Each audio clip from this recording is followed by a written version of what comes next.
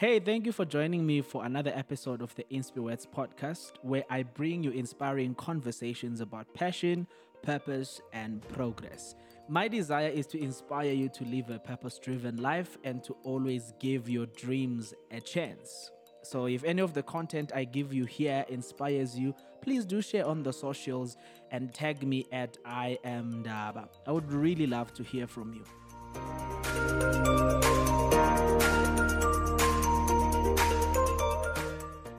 Hello, Inspi family, and welcome to yet another episode of the Inspi Words podcast. Thank you so much for joining me on this one.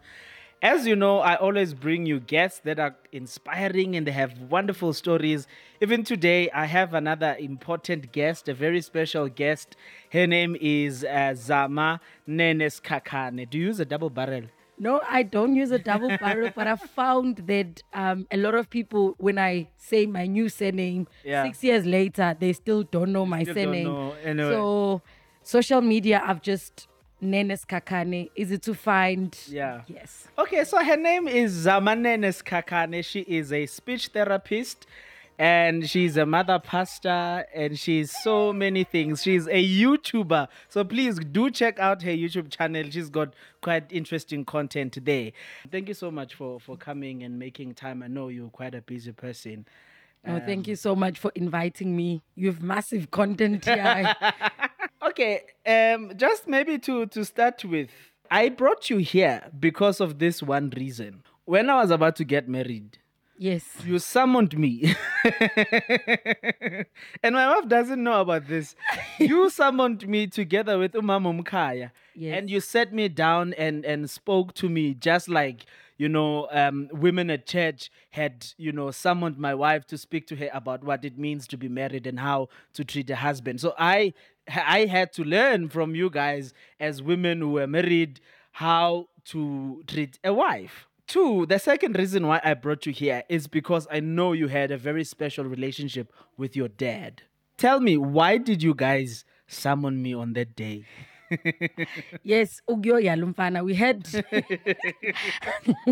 well, I call it Ugyo Yalumfana because whenever we're gonna get married, they always focus on the female. And society and my experiences actually taught me that we need to be balanced. Sure. And if we get into a marriage where one counterpart knows what is expected, knows how to, treat you, whereas you don't know how to treat her, because women are a difficult species. I've been Sure. a woman all my life, and I can say that we don't relate the same way as men. So I do feel that there is a need because we don't spend a lot of time teaching our boys how to become men. And we expect them to just get there and know exactly. And also, I believe that society, when it comes to speaking to men about marriage, they focus on the surface, how to have Yes. sex and, That's usually what it is, eh? Yes. Okay, how to satisfy her in bed. And also, even if you are reading magazines, at one point, TD Jakes said, or cautioned females and said, most of the books that we read about males are actually written up by females. And most of the male books that are meant to teach about women are actually written by males. So you tell females what to, how to treat a man, but from a point of a man. So I think it is quite important that we share, because marriage also as an institution, it's quite vast. And I do think it's one institution for everything else. You go to class for you to have a learner's license. Yeah. You learn before you actually get a certificate. And with marriage, you get a certificate, then you start the learning journey. So yeah, I thought, no, since you are quite close to me, and yes, we've been praying for this wife. It was very important for me that I say, I'm not saying I gave you everything, but to say it's a different world. But one thing that I felt you guys really prepared me for. There's a lot of things that I really appreciated about that conversation we had that really prepared me for what I was getting into. But one thing, which is a funny thing, is that now my toothpaste has changed. Praise the Lord. He said I- you will not be changing the toothpaste. And I was like, let's have this discussion after you get married. Was I not lying? And now I'm brushing my teeth with some charcoal thing. I Oh. don't know. Oh, yes. Yeah. So I think it's something that's very much important. And for me, I've seen people get married before me, but I'd not seen someone. Or maybe they don't show us because I also didn't tell anyone about it. Anyway, but it's something that I find to be rare in our context because, as you were saying, it's mostly the lady that gets to be, instructed. This is how you need to treat yourself. How do you need to carry yourself in the marriage? No, I think also women have been, or some women dream about their wedding, like from the childhood, and Yeah. it's a norm in society. And then when it comes to a man, it's not really a norm. And therefore, men enter a space that they haven't envisioned. I get married, I just want someone to cook for me and clean for me. Wow, there's quite a lot to marriage than that, and society is changing. Yeah. I'm married in the 21st century where women are working, and so just finding that balance and actually saying we can't use a recipe that was used by our parents, especially in a changing world with changing society. Some principles, yes, we can still use them, but we do need to talk about marriage as an institution that is also changing, is not stagnant. So I'll bring you again to talk about marriage. Okay, let me come I back see to this. men. It's something you're quite passionate about, and I think this topic does relate to that. But I want to start this conversation here. Tell me about your relationship with your dad. Wow. I was the third one. Okay, I'm from a polygamous family, so I was almost the last born. How many wives? Two. Okay. So four kids from the other wife, and would have been four from the other wife, but the son passed on. So I'm the second to last born. Because of my positioning, I ended up being very close to my dad. Yeah. And you guys had a discussion about deficit. And when I was reflecting back, I realized that or the reason behind our closeness was also related to a lot of the deficit that he had, and I needed to fill in that gap, or he was blind and therefore he couldn't walk by himself. And because of that, I was the girl. You're always there. I was always there. I met all his friends. We would go, like my dad actually taught me how to relate with different genders. We would go with him to play cards or casino. And hence I grew up being like a typical boyish kind of girl. But we had a close relationship. I could tell him, when I was a bit older, I could tell him about relationships and tell him what is your expectation of a guy.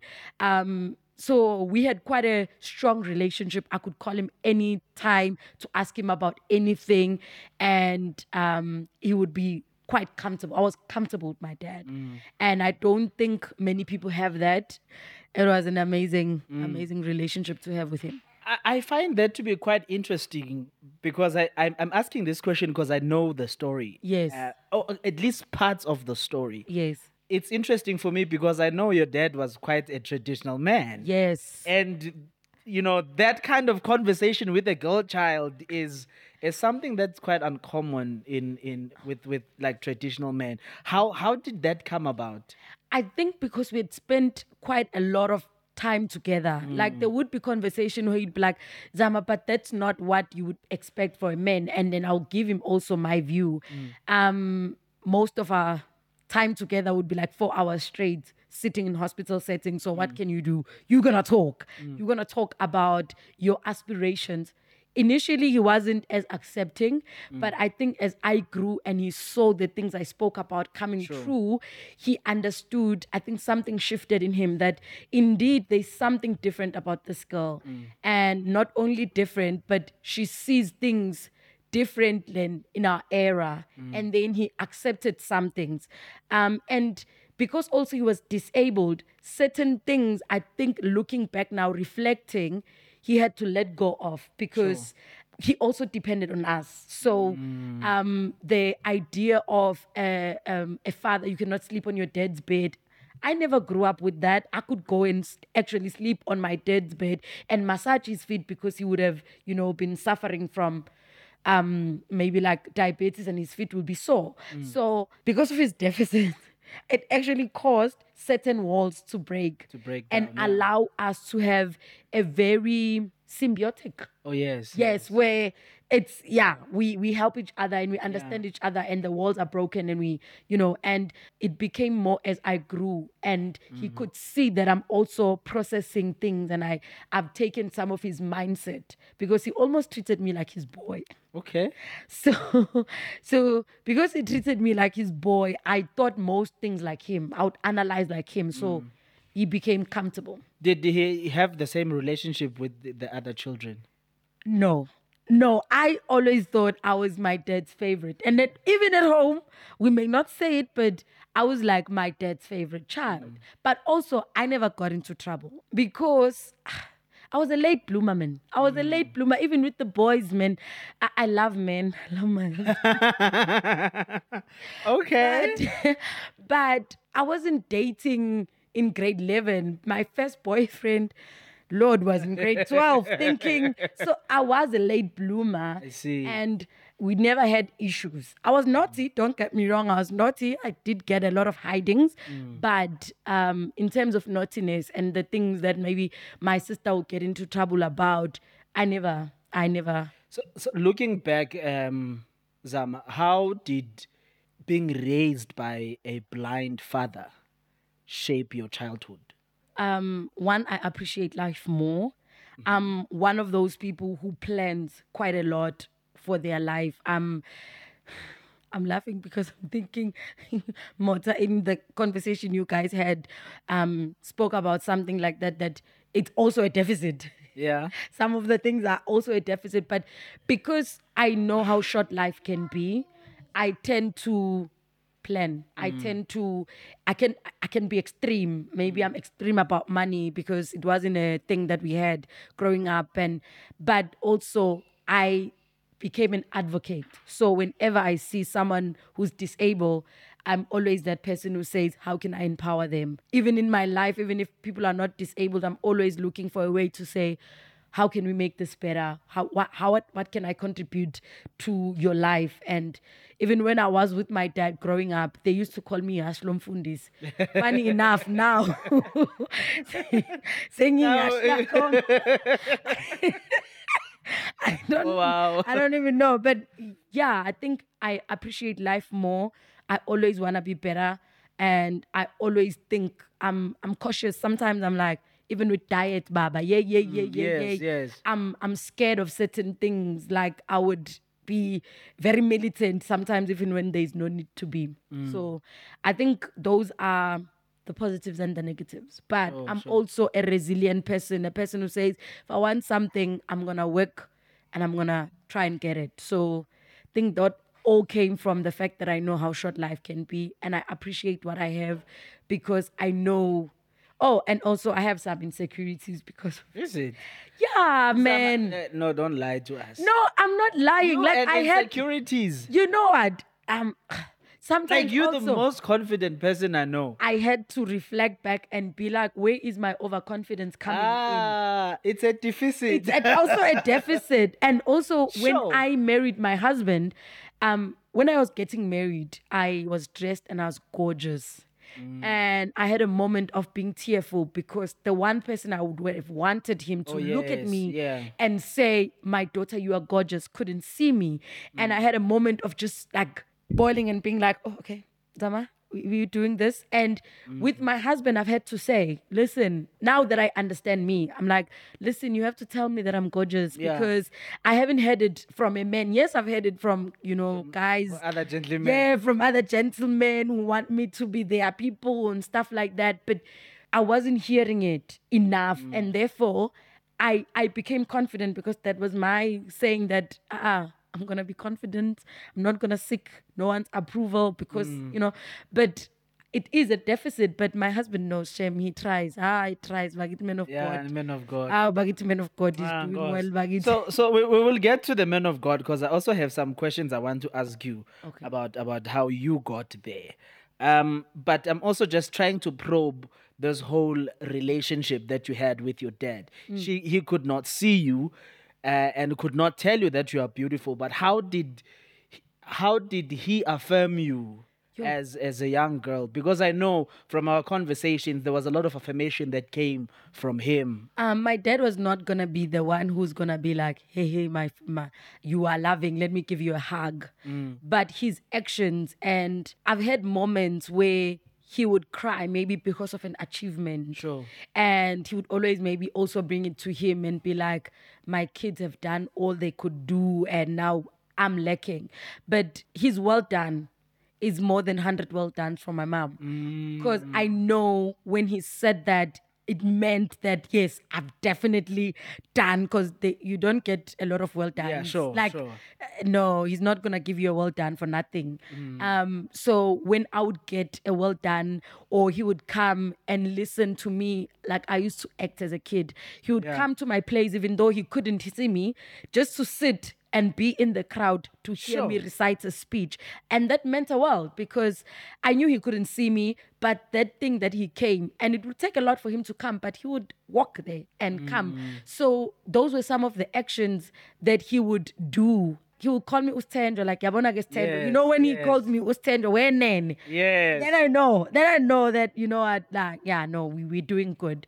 And it goes back to, he almost groomed me like his boy, because I would be affirmed when he calls me by by my surname.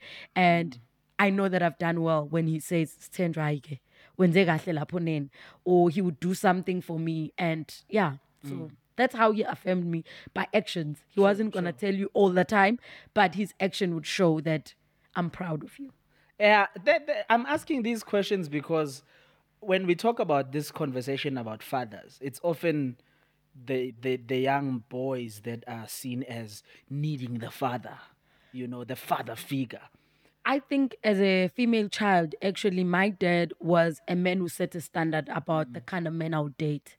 I knew that I would want a man who would be able to protect my family. Hence, I got a military man. It's good. I got it. It's Gora.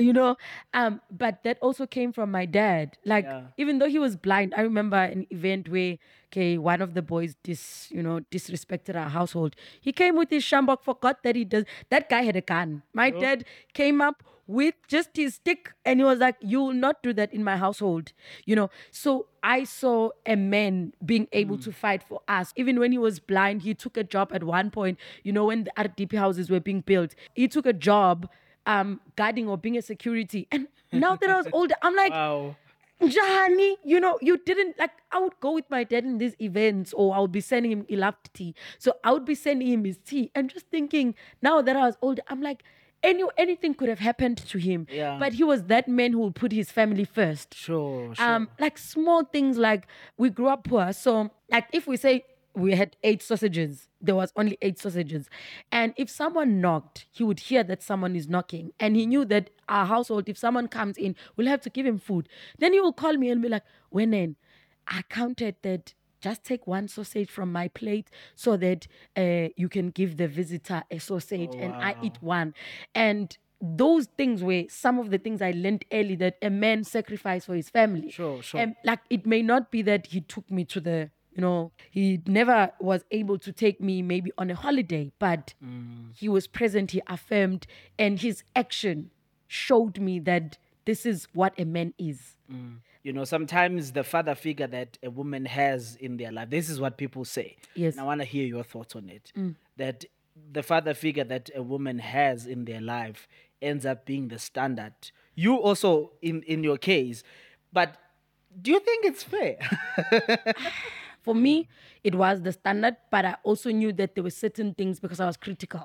Yeah. My dad was also a traditional man, and I knew sure. I didn't want that. So as you grow, yes, your dad becomes, as you know, your becomes the standard. But as you grow up and you understand yourself, you then go and say, there are certain aspects I love about my dad, and it's an honest truth to have with yourself and say, there are certain things I love about my dad, but and when I want a man, don't be below my dad. I'm sorry.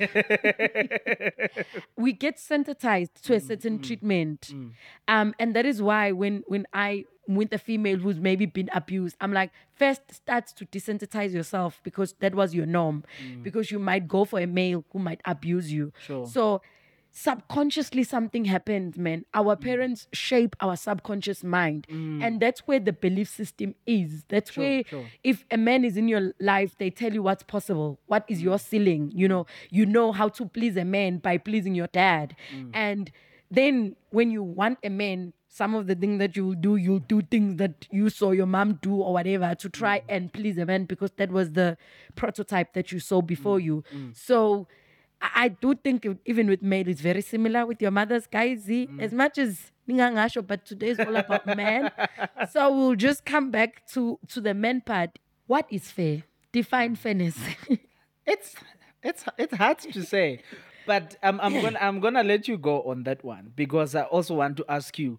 I know you talk a lot with young women. You've got a whole squad around you. Yes. You've got young women that look up to you, and some of them might have grown up in spaces that did not have a father figure. How do you help them navigate this whole relationship with men and what it means, to have a man in your life? I think my focus has been first to identify that there's a gap because sometimes we walk around thinking everything is fine. Yeah. We have learned to walk with a crutch because a man is needed. And I'm not saying this to glorify men, but there's an aspect that my husband brings in my daughter's life that I cannot bring. I am Examples? I'm strict, right? But I can get soft. And then he'll be like, but you need, his biggest thing is like, Iba ukos, Zama. Iba ukos, be like an eagle. There's certain time where you need to be hard and be stern and be firm. There are things where, for instance, I can speak to Norm and give an instruction. Sometimes just one word from the father understands everything. It's like I've been speaking gibberish. So females or every species needs a female and a male so that we can understand the world differently. I have my nieces and nephews with me, and I was cautious that even the guy that I would date, because some of the male figures haven't been good male figures in my life, and I've identified it. And I made a conscious decision that even when I date, I want a man that I date to be an example to my nephews because they also need to see a man, So I need a standard. For instance, you asked me if it was fair. Yeah. If there is no standard that if there is no starting point, then I don't know what I'm looking for. And then if I don't have a standard of a man, every man will be my man because I will not know what I'm looking for. Sure. So one needs to, that standard might shift with time, but at least there's a ruler, there's a measure, that you know what you are looking for. There is a need for you to set a standard, maybe using your brother, using your father, so that you don't go out there just accepting each and every person who comes into your life. And it does shift with time, gay. You have the father Yeah. who sort of sets the standard Yes. to some degree. Yes. And then you have the scriptures. Yes. What is the relationship between the two? I think every guy should strive to be the father like Christ. We come from, or our families were the traditional ones. And I always say that if we did even marriage as how Bible says it should be done, I think then our marriages will thrive. The Bible, when it speaks of a man or even a husband, it will say, or an elder, a bishop, it will say a husband of one wife who's able to take care of his family, whose kids are able to listen to him. So that standard is saying, as a man, you die for your family. It says Christ loved his wife, that he died for it, you know. So it is setting a standard of what a man should be like. A man should be a sacrificial guy, someone who leads, but who's able also to have people who can pour into him. I don't think Jesus had the Holy Spirit and the Father to still guide him. So a man should not be someone who's isolated, whose view is the last view. Sure. You know, like Jesus would say, let this, if this was your will, then let me submit to the will. So a man is able to still submit to a certain will. So I think they do link very much. And we do need teaching that are going to focus on those, because when the Bible was initially taught, there is some apartheid or certain views that were introduced. Yeah. And also we have to also realize some errors that were there, a patriarchal era. Like some scriptures that we don't like, maybe for instance, it would say a man will leave his father and mother and go cleave to his wife. It doesn't say a female. Doesn't say a female. But because we were living in a certain society that said it was female, we are not biblical in that sense. We are being traditional when we are doing certain marriage ceremonies and saying, no, when now you are leaving your house Sure. only to the husband. But Yeah, I think there has to be a conversation that needs to be had about scriptures and culture. yes. I also want to come back to this question of the husband. Yes. You have Ukomanda. Yes. How like what is it that you looked at when he came to you, and what is it about him that made you, accept him as one who could be your husband? Sacrifice. And he's also, I was looking for sacrifice. I was looking for someone who's teachable. I was also looking for someone who loves me, because I don't believe in, hi, indoda would learn to love you. Yo. No. The man must love you. And he showed me, and someone who also put me priority. He's a busy guy. He's a minister of the word. And I have a problem sometimes with I'm a man of God and how they prioritize. And he had to prove to me in a certain manner that I'm important. And he Okay. would, and he did that, man. We would be in going there to preach, man, and he would worry about my safety. He can leave the tent to come say, hey, don't drive here because there's a ditch. And I would see that, yes, he could have been focusing on the tent, which is what his main thing is as a revivalist, if there's such a terminology, but he would put my safety first. It is a thing, Yoguti. I've dated men of God. Oh, Jesus. Yo. I've dated some men of God, and they have a struggle differentiating a calling and family. And it was something that I said, even when I was dating, I was like, I can't, because I speak to a lot of pastors' kids that have a challenge because their fathers or whoever, whether it's their mother who was in the ministry, was not involved in their life. So that's what I was looking for. I was looking for someone, yes, who's going to be a minister if the Lord calls him there, but who also going to see us as priority. So now there are ladies, ne, Yes. that have dated men of God like you, Yes. and they have not had great experiences. Yes. Some of them feel that actually maybe, Christian guys are not. What would you say? Man, you haven't dated all Christian guys. Guys, sometimes we just like to, we like to, what's the word? Magnify. You've dated 3 guys. The world has got over 10 billion people. You've dated 3 Christian guys. And now you color all Christian. It's like you dating just one white guy. And then you're saying all white guys are like this. But also at the same time, I think as ladies, we need to reflect. Sure. And it's something that when we're having these discussions with ladies, I say, but guys, we cannot compare certain things. For instance, compare ubrother wasezweni in the world with a Yeah. Christian guy, for instance, who was saved at grade 11, and then think Uguti is going to have the same game. Like, Ish. then you should know, are you looking for character or are you looking for game? And Yo, yes, are you looking for character or are you looking for game? yes, what exactly are you looking for in a guy? And if you can clarify and sit with yourself and be honest, you want, is it a skill that someone can be taught? Because some of us, friends, all of us. And then we sat there in a class, someone, and that is why I said earlier, I was looking for someone who was teachable. Look for someone who's 80% what you are looking for. Not a man of God, but a guy I dated, and he said 100% we will toilet juice in my sister. You will not get it in a man. Yo.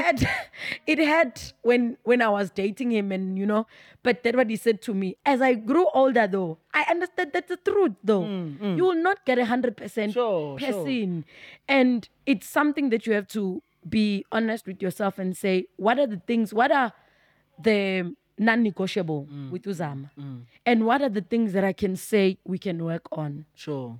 And not to say that I'm gonna change you, but that I would love them to spice our relationship. But Zama, that's not an easy thing to do. I'm just thinking, and I almost said I want to be the devil's advocate. No, it's fine. But I want to speak. I want to take myself and put myself in the shoes of a lady who's been trapped by these relationships, and I have their perception of these men shaped by those experiences. How do you deal with that? What is it that you did One of to the change things- the perception you had after those relationships you'd been through to be able to now welcome love? one of the things I've had to tell myself is that church is like a hospital.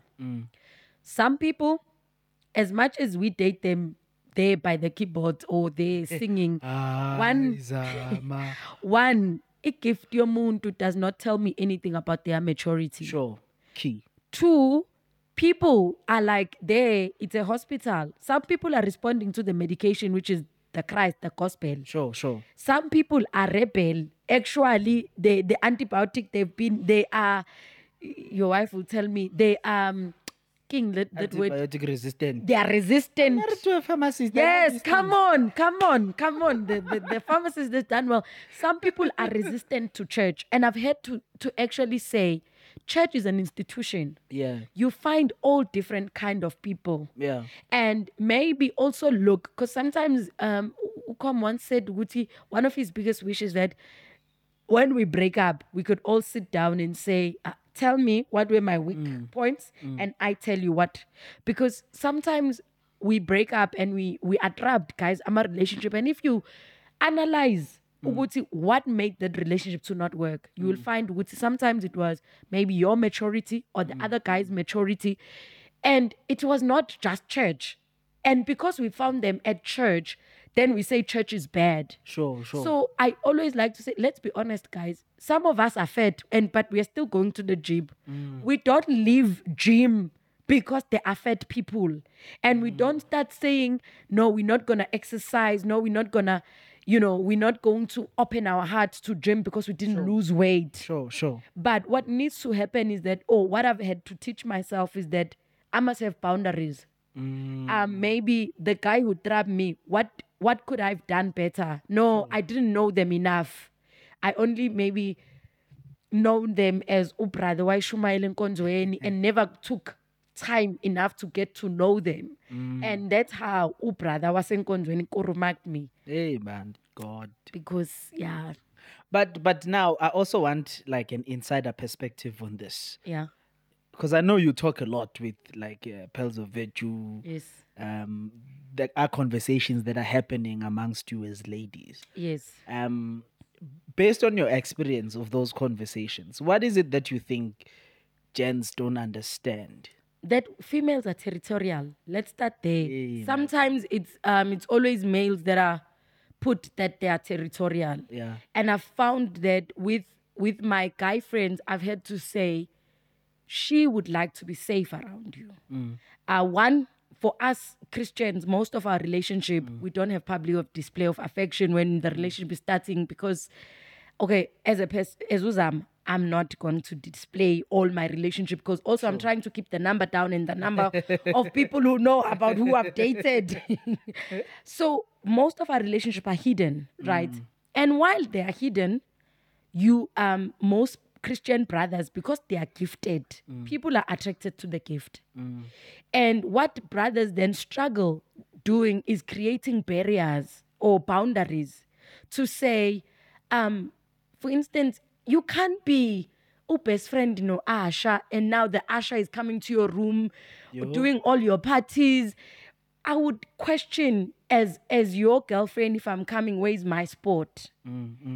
So that's one, creating a safe space where I know that I'm the queen of your kingdom. Because we don't want to second guess if we're the queen of your kingdom. We just want to know we are.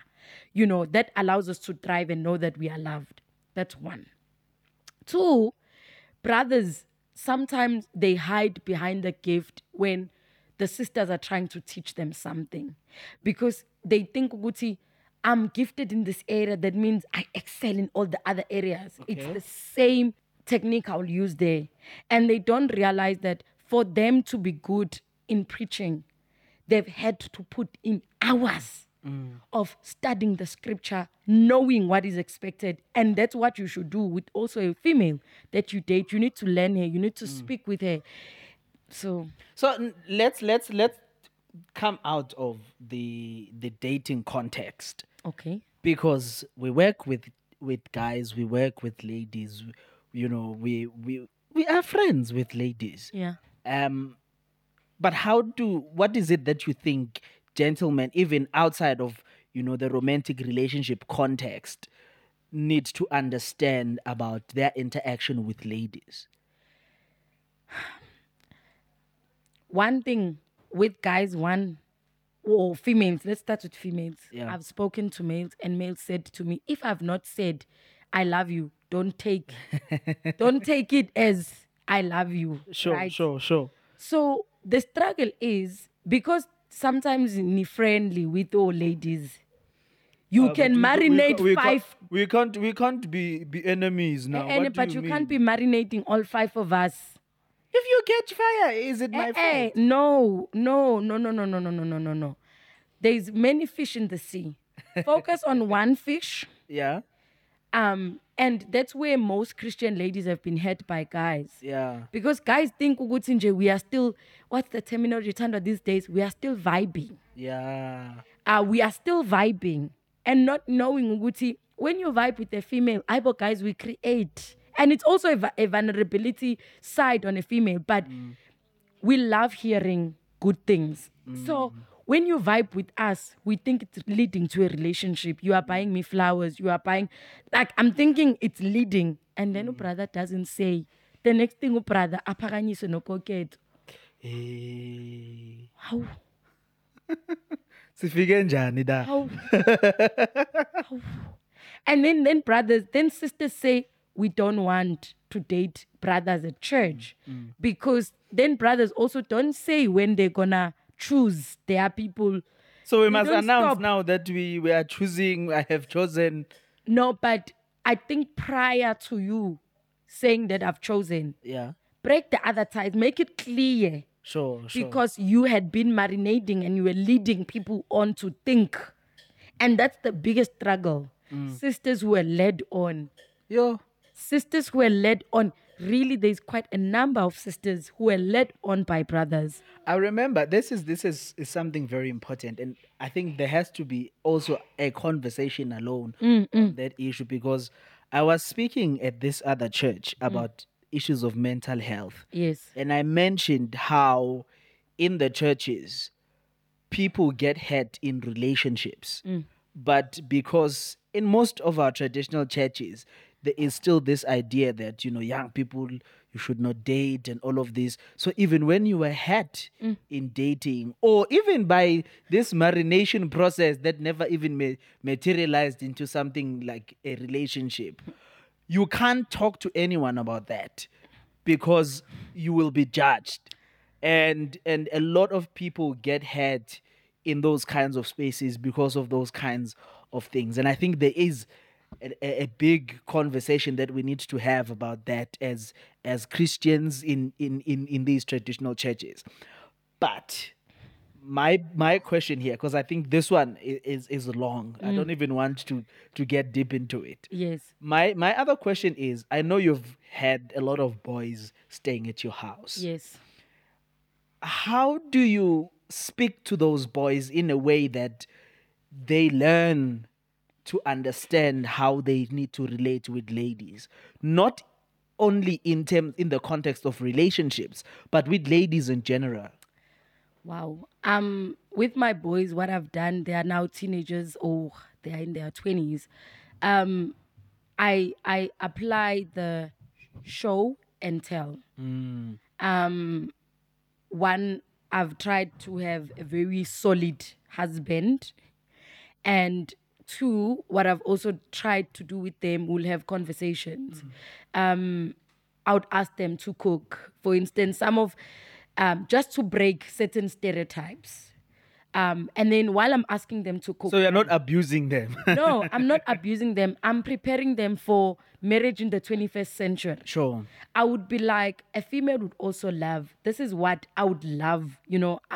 Maybe I'll ask him to make me breakfast, and then the next conversation we're gonna have is, even your wife, female, this is how you feel a female's cup. When we say our cup is empty, Yeah. what we're speaking about is act of service. And most traditionally, the act of service have been shifted to, no, we need to do it for the males, especially when it comes to the area of serving. And then I'll be like, when you give me breakfast in bed, now we're having a conversation. This is what makes me feel loved. And even your wife will feel loved. When it comes to things like birthdays, I try to say, let's celebrate your birthday, because even with all of them, they'll be like, no one has ever celebrated my birthday. And I'll be Oh, I like, actually don't know. You don't- for me, for example, it was never a thing in my family. It's only now that the people around me yes.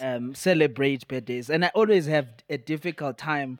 My wife asks me, "What should we do for your birthday?" And I'm like, And exactly, "I want a camera that costs 139,000." wow.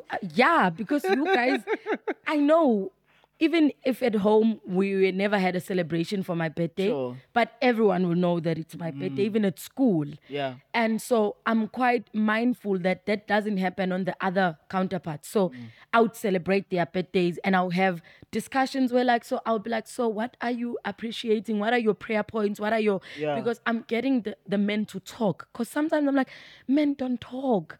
But it's male talk. Apparently you guys have a terminology for we say you don't talk, and you say it's male talk, or TD Jakes would say it's he emotions. Yes. But I need to conscientize them to, this is how a female relates. Sure. Because some of the struggles that you guys have when you are married is that yo wakhuluma mfazi. How do you deal with this?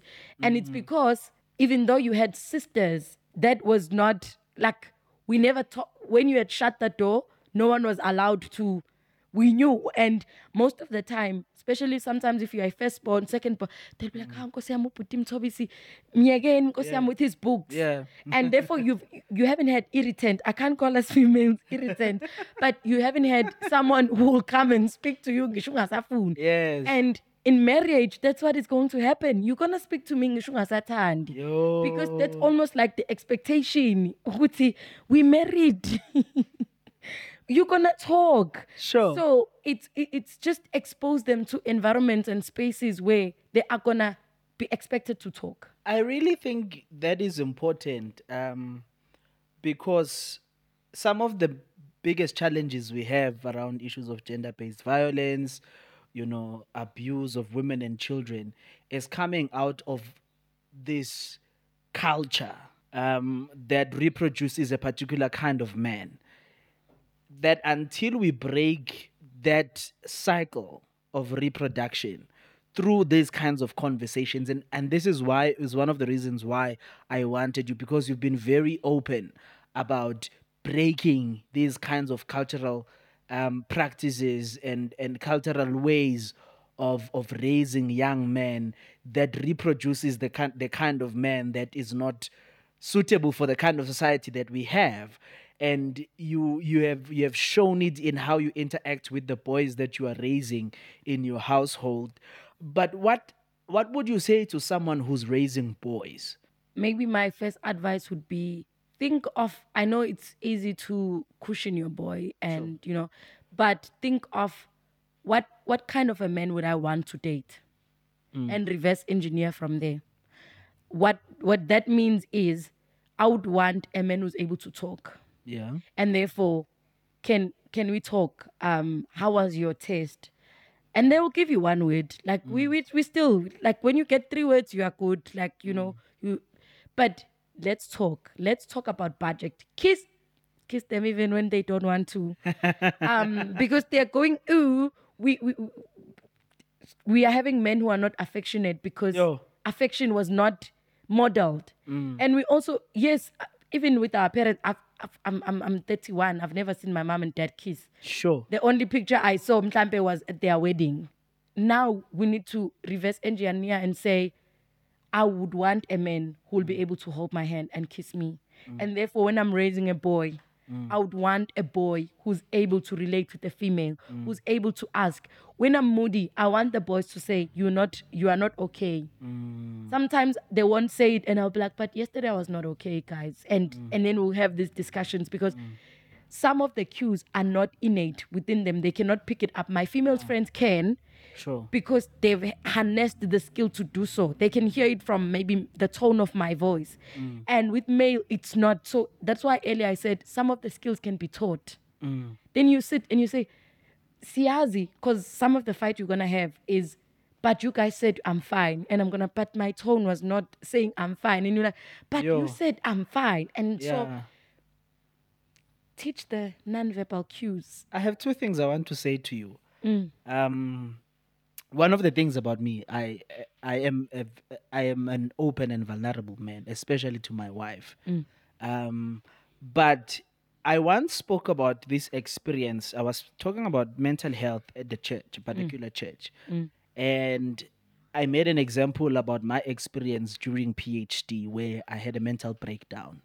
I found myself sitting in my room, and I was alone at the time. There was a lockdown. I was sitting in my room and crying tears. And I called this couple to come and fetch me because I was so afraid what could happen to me. After that talk, the elders of the church pulled me aside and asked me, what do you think your wife will say when you say these kinds of things and you're just about to get married? As a guy, you should not be crying. There is this kind of expectation for men in our society to be superhuman, as if they are immune to pain. But at the same time, there is this call, this growing call for men to accept and understand their vulnerability and allow themselves to be vulnerable enough to be in touch with their emotions. And I think it's causing quite a lot of conflict, because even with ladies, sometimes you don't want a soft man, in inverted commas, a soft man. But at the same time, you don't want a hard man. Whew. How do we as gents balance the two? Wow. I think it goes back to the issue of marriage and culture. Sure. Which voice is now speaking? Is it a voice of Christ? Yeah. Or how marriage is put? Is it biblical, what is being said, or is it being cultural? And then I'm going to step back and say, I've also been guilty of, I've had an encounter where with a particular somebody, it was a romantic relationship, and the person were in the middle of breakup, and the person broke up and cried at I don't mean to laugh. I'm just like, okay. at a mall, at a shop. We are eating there. Brother cried. You broke up with him at the mall, at a shop. How about now, man? No, Okay. Anyway, we had I don't sat mean down. to judge you. It goes back to why I'm narrating this story. Yeah. Is one, it's okay to cry. One, it says Jesus wept. Our standard of manhood, I would like us to, for a Christian man, to be Jesus. Yeah, yeah. And Jesus wept. He felt emotion, and the Bible is clear. It says he wept. But there are spaces where it's okay. And I do believe with your wife, because that is the one person that the Bible says they were naked and unashamed. So with your wife, it's okay. In therapy, it's okay. With someone that you trust, it's okay to cry. I've also been guilty because looking back, I was shook when that happened. I didn't. What shook you? What was going through your mind at the time? I had never seen a man cry. That's also another thing that It's a deficit on its own. it's a deficit on its own because, okay, I've had my dad cry, but I didn't see him. He didn't like. So the other day, we had a conversation. I was like, but also, like, be careful how you cry. Like, because we still want to feel safe. But at So the what is same unsafe about me crying, Zama? cry, but don't cry like Ausana Litemba. Okay. And it's a thing that we need to discuss also, because it's also a deficit within us because we haven't fully defined what we want. Yeah. know. I think that's where the key is. We haven't fully defined what we fully want, but what we know now, this thing is evolving. What we know now is that we want men to be able to tell me anything. What we are struggling with is a man, you are married with him, and then he commits suicide. You never even know he was struggling. Sure. So we want, because I've been in spaces where maybe I'm friends to both these guys and they are going through very similar and they are able to come and confide to me, but just be them talking together would have given each person skills to cope. Sure. But I am a confidant, and thus I can't say Usman Mani has similar issues that you are going through, and these are men who are besties. Also, society is to blame. Sure. Because it hasn't opened up for males to speak. When we look at what has been happening in our society, we will laugh at a man who had a mental issue, like that mother said. So I think we need to change the narrative and say, how does a man crying look like? It's very much important that we as gents, amongst ourselves, we also create those safe spaces. Because I think sometimes as gents, we are also very hard on each other. Even the way that we joke, we're very hard on each other. Sometimes we joke about things that are hurtful, not being aware that we're actually hurting the other guy. And even the other guy who's being hurt by the joke we're making will not point it out that actually I don't appreciate the way you are talking about me or the joke that you are making about me, because we do not want to come across as overly sensitive or softies and all of those kinds of things, which are labels that, society has given to guys that are being able to stand up for themselves in those kinds of spaces and talk about things that are actually affecting them negatively. And I want us to wrap this up. I know we can talk and talk and talk. Yeah. There's a young man listening to this, 18 years, 25 years, 30 years, listening to this, thinking about some of the conflicting ideas, the internal conflict that young men experience in a society that has so many negative experiences that are caused by men, and there are so many insults that are, directed towards men because of things that some of the men are doing. What would you say to that young man to build up his confidence in who he is as a young man living in South Africa today? What a question. What a deep question. At the back of my mind, I have that as much as we live in a society that says good guys don't win, I would like to actually highlight that in the spaces that I've been in, we're still looking for good guys. Sure. Morally, we still want someone who's sound. I know society has said it's all about what's in between your legs and we can discuss that, but we want young men to know who they are, to be morally sound, to still be protectors. And my father used to say something to me as I was growing up, and he's like, not everyone is going to like you. You are not money. Eish. And we are living in a society where things that are valuable are the priceless things that are valuable are no longer appreciated publicly. But in secret spaces where we are, that's what we need. We need a young man who knows what they want, where they are going. And even if they are not sure yet, who are striving towards there. I have a daughter. I would want her to marry a guy who will treat her like a queen, who would love her. So that man needs to know what love is. That man needs to know that if they are broken, they need to heal. Sure. Because I don't want them to bleed on my daughter. It's important to give men a language where they can speak about what they are going through. Sure. So young men have spaces and places where you can go and speak out in areas that are called safe spaces. No, thank you so much, Zam. I really appreciate you. I always appreciate the conversations we had. And today I had a chance to give the Inspi family an insight into, some of the conversations that we have. And I really appreciate you and your husband and all the work that you do and the support that you have given us. Thank you so much, Mto. To invite me in this massive content. Wow, it's actually an honor. But Zama Sikhakhane on Facebook. We lead a church, Sikhakhane Community Worship Center. That's what you're gonna find us as on Facebook. We're still working on being on other platforms, but yeah, that's where you'll find me mostly. And your YouTube channel? Oh, my YouTube channel is Zama Sikhakhane, and we are evolving and growing.